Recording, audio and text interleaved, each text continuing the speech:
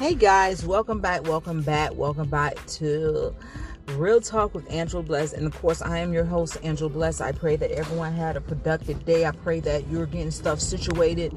I'm praying that if the storm did any damage to your vehicles or your house or your car and no power, I pray that God brings the power back. I pray that God blesses you guys with your financial part, that He will outpour the right finances in your life, in your houses, in your family and friends. I pray that you continue on the path that God has called you to do, despite it was going down. I want to just jump right into this podcast because I have a few more things that we got to take care of. It's called God's Waiting on You. We go through difficulties in life, walking down a path, praying and asking and seeking God for things that we need in life. And sometimes we think God is holding us up, which necessary most of the times is not God. Sometimes it could be ourselves because we're not trusting in what God is saying to us, or we're not doing what God has called us to do, or we're not doing what God has told us the last time that He gave us a message to do. Sometimes God can be quiet through the test. And when He's quiet during the test and during the storms, we got to remember the last thing that He told us to do. Sometimes God is preparing us to do better in life. Well, He's always preparing us. He's always want us to go higher and do better. But God wants us wholeheartedly in. He wants us with clean hands.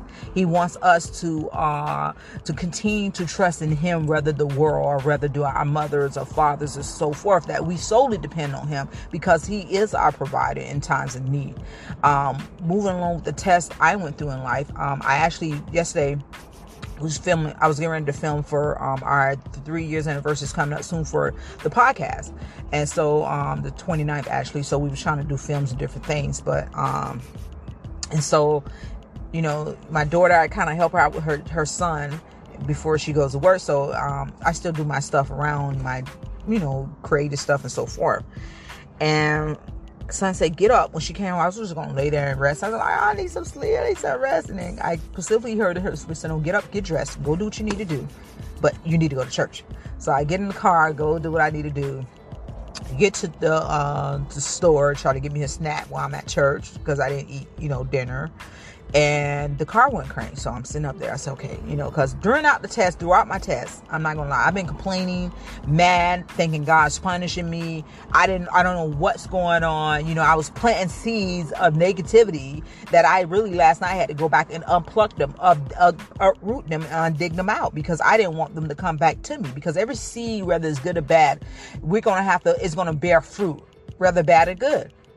So I said, okay, so I'm sitting up there, I'm crying, like, God, let the car crank, crank the car, so the car finally cranked, get to church, so I'm sitting there, and lo and behold,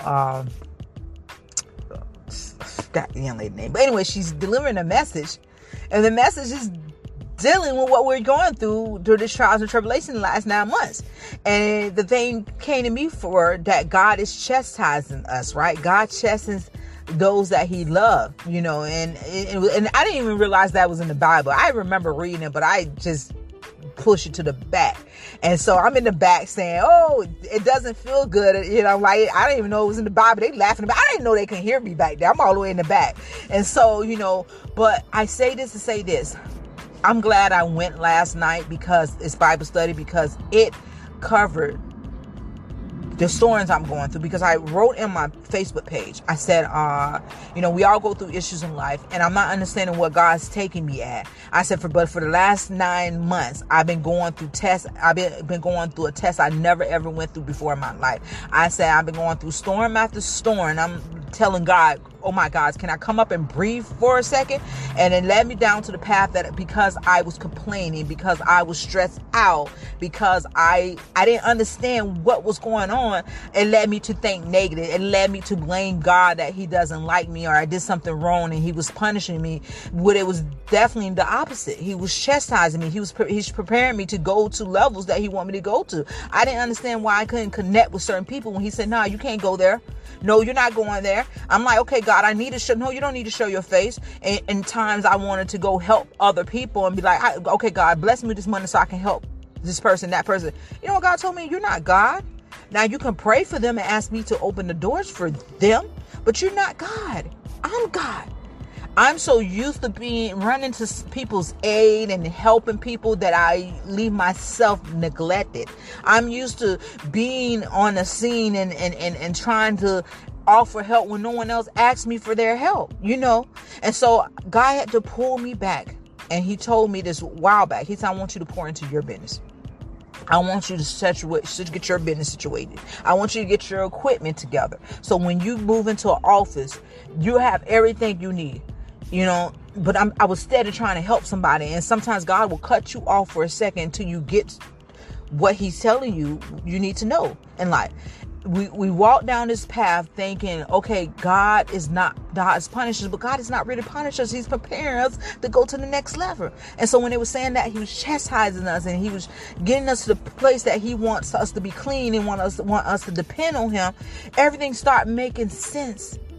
And that's when I bowed my head down, and I was loud. I was complaining the whole time. I said, and it doesn't feel good, and I want him to start whooping me, And so, but it makes sense. Going down the path that you're going down in life is something that God is asking you to sacrifice, to get rid of, to focus truly on him and his word, and to praise and to worship and to get deeper into your word, because he's preparing you to where you're going at the next level. For those of you guys that are in the entertainment mountain, I say mountain because there's different levels of mountains. I'll share a link later with Pastor Marilyn. She talks about the mountain. You have the education mountain, you have the media mountain, you have the government mountains, different mountains that people are involved at, you know what I'm saying? So especially when it comes to media and entertainment, we are in a place that we can do harm and we can do good. We're in a place that we can crush people's lives, or we can just leave it alone and let someone else talk about it. In most cases, I don't do pettiness. I don't reveal certain stuff. Like if it's Tom Brady finna get a divorce or stuff like that, I'll post that. But I do usually, I'm telling you, 90% of the time I do my research. But if it's coming from a good source, I don't sometimes. But I learned my lesson from that too. I have to still do my research if it's still coming from a source and all. But moving back along to God's waiting on you. God's waiting on us to completely lay everything at his feet. He's waiting on us to completely to run this race that we're going through in life. I was just reading Hebrews chapter 11 about the faith, about Abel and Cain, about Noah. Noah had to build ark. People was laughing at him, right? He had a whole town turned against him. If it's not even a whole town, it probably was a whole city that turned against him, called him names, mocked him, called him crazy, because when God gives you assignment, no one else is going to understand it besides you and maybe a couple more people that's connected to you. You understand where I'm coming from? So Noah had to continue to build day after day, them criticizing him and so forth, and to the point when the ark was finished, the storm came. Now they want to come on the boat and so forth. No, you should have been prepared when he told you to, stuff like that. But it has to take that much faith when people are coming against you, myself too, that you continue to walk the path that God has called you to walk on. And people's going to laugh at you. People is going to turn their backs on you. It's going to be some people God going to tell you, let go. It goes back to my childhood friend. We was friends since we were 4 or 5 years old.